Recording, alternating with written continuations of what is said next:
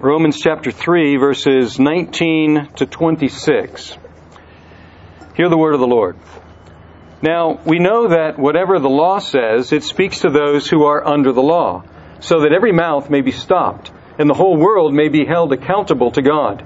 For by works of the law, no human being will be justified in his sight, since through the law comes knowledge of sin. But now the righteousness of God has been manifested apart from the law, although the law and the prophets bear witness to it, the righteousness of God through faith in Jesus Christ for all who believe. For there is no distinction, for all have sinned and fall short of the glory of God, and are justified by His grace as a gift through the redemption that is in Christ Jesus, whom God put forward as a propitiation by His blood, to be received by faith.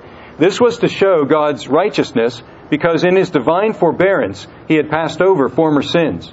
It was to show His righteousness at the present time, so that He might be just and the justifier of the one who has faith in Jesus. Let's pray. And now may the words of my mouth and the meditations of our hearts be acceptable in Your sight, O God, our strength and our Redeemer. Amen. Well, today we've witnessed the reception of some believers into a local church, a few of which are new believers in Jesus Christ. And we've heard from two of them about how and why they became believers in Jesus Christ. And so we're going to take a step back and just ask the question, why would someone become a Christian? Why would someone become a believer in Jesus Christ? And that is to say, what is it about the message of Christianity, which we often call the gospel, the good news? What is it about the message of Christianity, the gospel, that is so compelling that many millions believe it? And those here today who are joining with this church have stood up publicly and said, I believe this message. I believe this gospel. What is it about it that is so compelling? And what we're going to see briefly today is that this gospel message does two things. It presupposes the problem that humans have and that we all intuitively feel, and then it gives us the answer, the solution to that problem. Now, the gospel itself isn't the problem. The gospel itself presupposes the problem, but we need to understand the problem in order to understand the solution. Now, the problem doesn't show up at the end of chapter 3 in Romans. The problem is from chapter 1 to chapter 3. And here, Paul, the writer of this letter, he takes the position of a prosecuting attorney, and he calls his witnesses against humanity. And he calls his witnesses against the Jewish people. He calls his witnesses against the non-Jewish people. And then he comes to the conclusion. And that's the conclusion to which we come today. Now, the whole argument goes like this. If I can summarize it, it goes like this. There is a righteous God who expresses His righteousness in His law. And the second point of this argument is that He has given this law to all humanity. In some cases, the very favored, the Jewish people, had His law written. And then others who are not Jewish, we have always had the law written both in the book of nature and also written on our consciences. So, all of us know about the righteous law of God. And the problem is that those who know about God and have knowledge of God through nature and our conscience, we resist that knowledge. We don't want that knowledge. We don't want to know God. And those the Jewish people, who have God's law written in their book, they disobey it. And so those who know it by one means or another resist it and disobey it. So the conclusion, and that's where we get today, the conclusion is that no one is righteous before God, that is to say, in a right relationship with God by means of the law. And that's where we pick up the argument today. Paul gets to the conclusion, verse 19. Now we know that whatever the law says, it speaks to those who are under the law, and that's everybody, Jews and Gentiles, so that every mouth may be stopped, and the whole world may be held accountable to God. And this is legal language. So this is when the defendant has nothing more to say. when the prosecutor has so proved the case that the defendant has nothing to say, and he shuts his mouth, she shuts her mouth, nothing more to say in his or her own defense, and simply bows his or her head and is accountable to God, accountable to the judgment of God for having violated His law. That's the problem. Now, this description of humanity, it really expresses what we all intuitively feel. We all intuitively feel this, even if we don't believe this yet. We intuitively feel, this is how humans are all over the world, all through history, that there is such a thing as right, and there is such a thing as wrong. There is such a thing as good, and there is such a thing as evil. Now, of course, there have been some philosophers who have denied that, but break into their house and steal their things, and they will say, that's wrong. And so, whether the philosophy agrees or not, they intuitively understand that there is right and there is wrong. And that has to come from somewhere, or rather from someone that is superior, that is above. And we also, if we agree that there is some wrong and there is right, then we also look around and we say there's something wrong with the world. Now, once again, there are a few philosophers who say that there's nothing wrong with the world, but they live in a different world than the rest of us live in. And most of us understand that there is something wrong, deeply wrong with the way the world is. And then in our more honest moments, we recognize there's something deeply wrong with the way I am. And so this description of humanity that we find here in Romans, it fits with what we intuitively understand about ourselves and about our world. Now, if we recognize this is our situation before God, the main solution that humans have come up with is, well, if we haven't done a good job up to this point in obeying the law, well, let's get at it. Let's try to do a better job of obeying the law. And that's the solution of the religions of the world.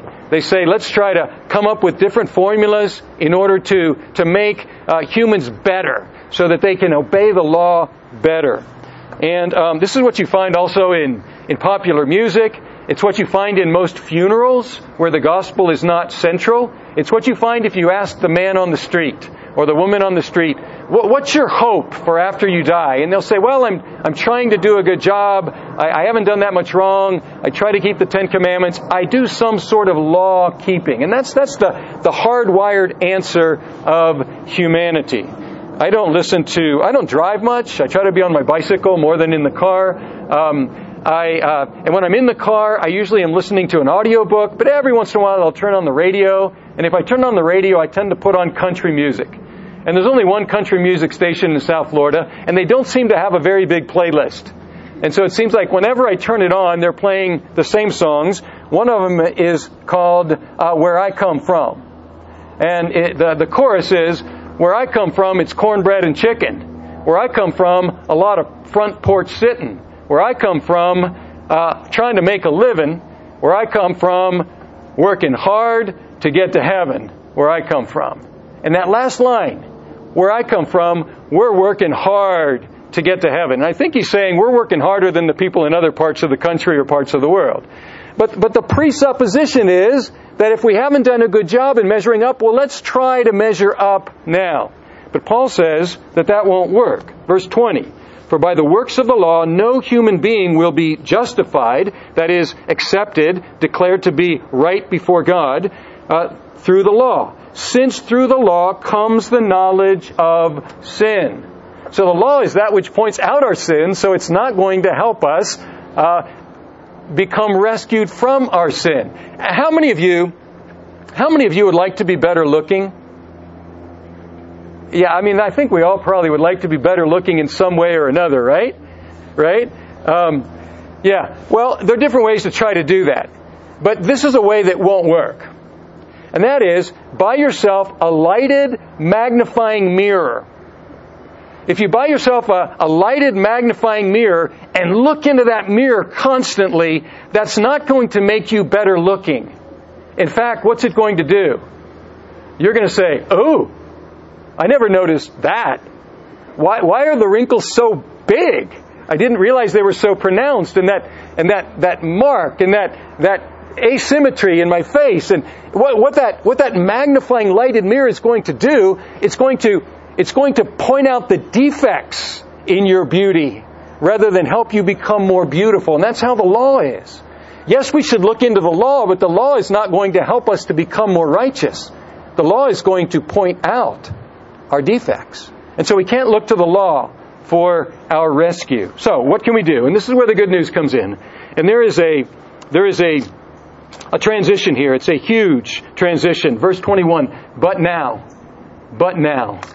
And Paul says here, but now the righteousness of God has been manifested apart from the law. Apart from the law. Although the law and the prophets bear witness to it.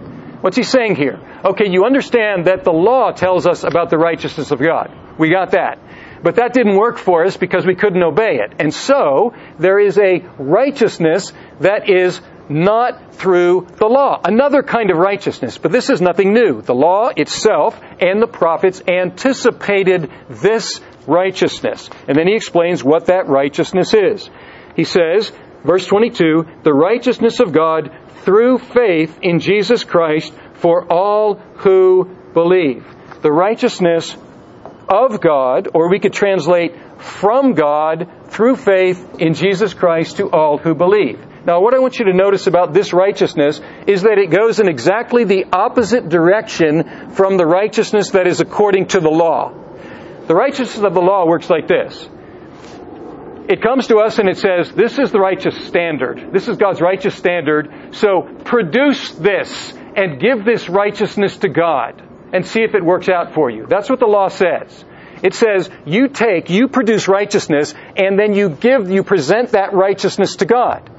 But we've seen that doesn't work because we can't present it. We can't do it. So we have this righteousness that goes in the other direction. It is from God for us, not from us for God. Righteousness of the law, from us for God. Righteousness by faith, from God for us. And that's the difference in these righteousnesses. One is ours to God, and the other is God's to us. And it says here that this righteousness is for all who believe, without distinction. He says there is no distinction in those who need it, for all have sinned and fall short of reflecting God's glory, verse 22, and then, or 23, and then 24, and are justified by His grace as a gift, through the redemption that is in Christ Jesus. So, what do you need to do?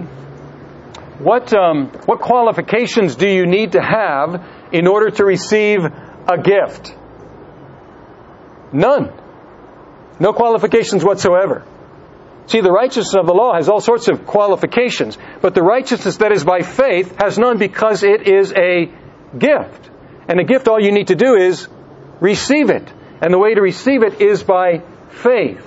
And here, the description is, the two terms so far, the first big word is justification, which means being made right before God. The second big word is redemption, which is payment with a price to rescue somebody from slavery. So he says that this gift, while free to us if we believe in Christ, is costly to God. Because he says here, for all have sinned, fall short of the glory of God, and are justified by His grace as a gift through the redemption that is in Christ Jesus, whom God put forward as here's another big word, propitiation by His blood to be received by faith. Justification, a right standing before God. Redemption, purchase by Christ's death from our slavery to sin. And then propitiation, the rescue from the punishment that our sins deserve. Christ taking that punishment for us. Now, when I would present this to people in Mexico, and I would say it's a free gift, and all you need to do is trust in Christ to have this free gift, they would often say to me, ¿Así de fácil? ¿Así de fácil? It's that easy? It's that easy? And they were offended by that. They would say, that can't be. It can't be right that it's that easy. And I would always answer this. ¿Fácil para quién? Easy for whom? Easy for whom? Easy for Christ? Not at all. It cost Him His life. Easy for us? Yes, because costly for Him. Free for us because costly to Christ. Now, this actually presents something of a problem. And Paul addresses that problem. This is not a problem that we come up with. This is not a problem that would occur to us.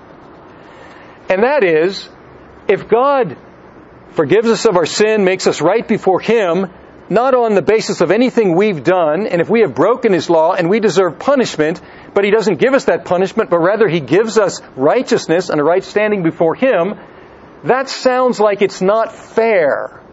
It's not fair. Because what did God do with His justice? Did He say, okay, this is my righteous standard, just kidding? I'm not going to apply this in your case? And so it really calls into question whether God's really serious about His own justice or not.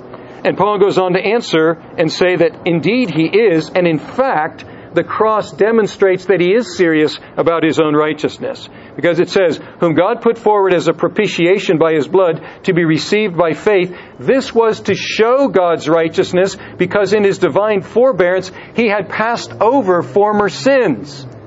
And He had failed to punish former sins in all of the severity that they deserved.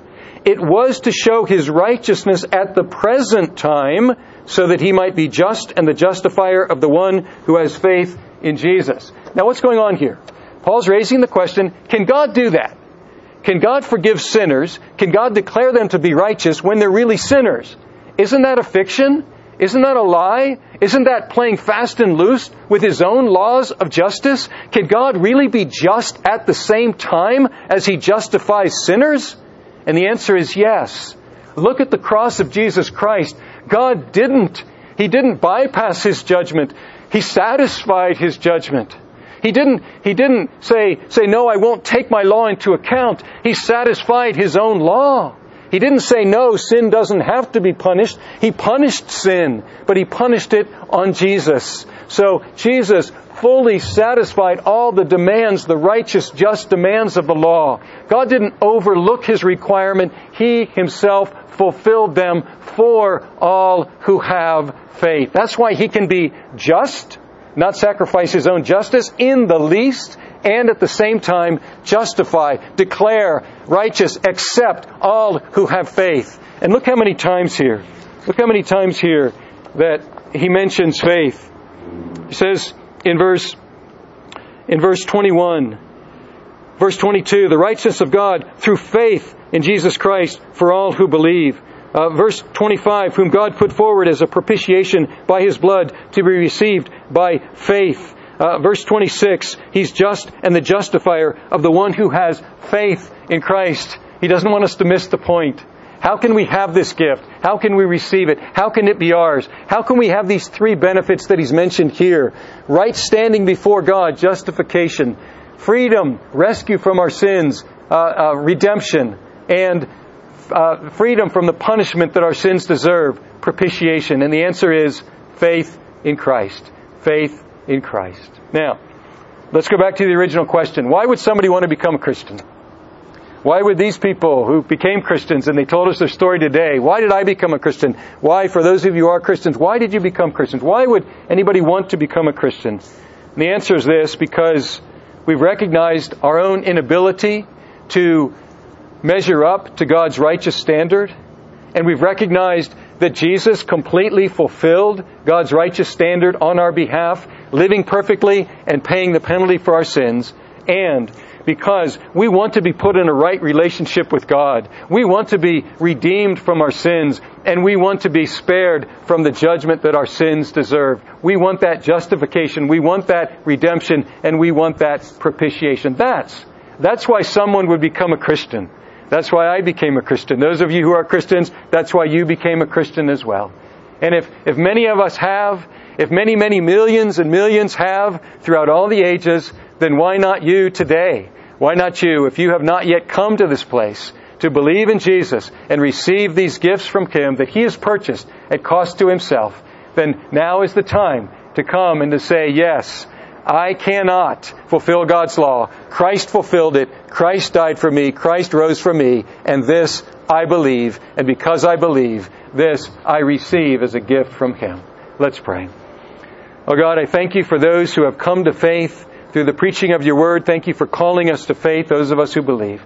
And Father, I pray that You would call even more, that we would be enabled to lay aside our own supposed righteousness according to Your law, and that we receive the righteousness that comes from You and that is received by faith and faith alone. And I pray for any hearing Your Word today in this place or in any other place, that You would open hearts and that we would receive this good news by faith in Christ. And we pray in His name. Amen.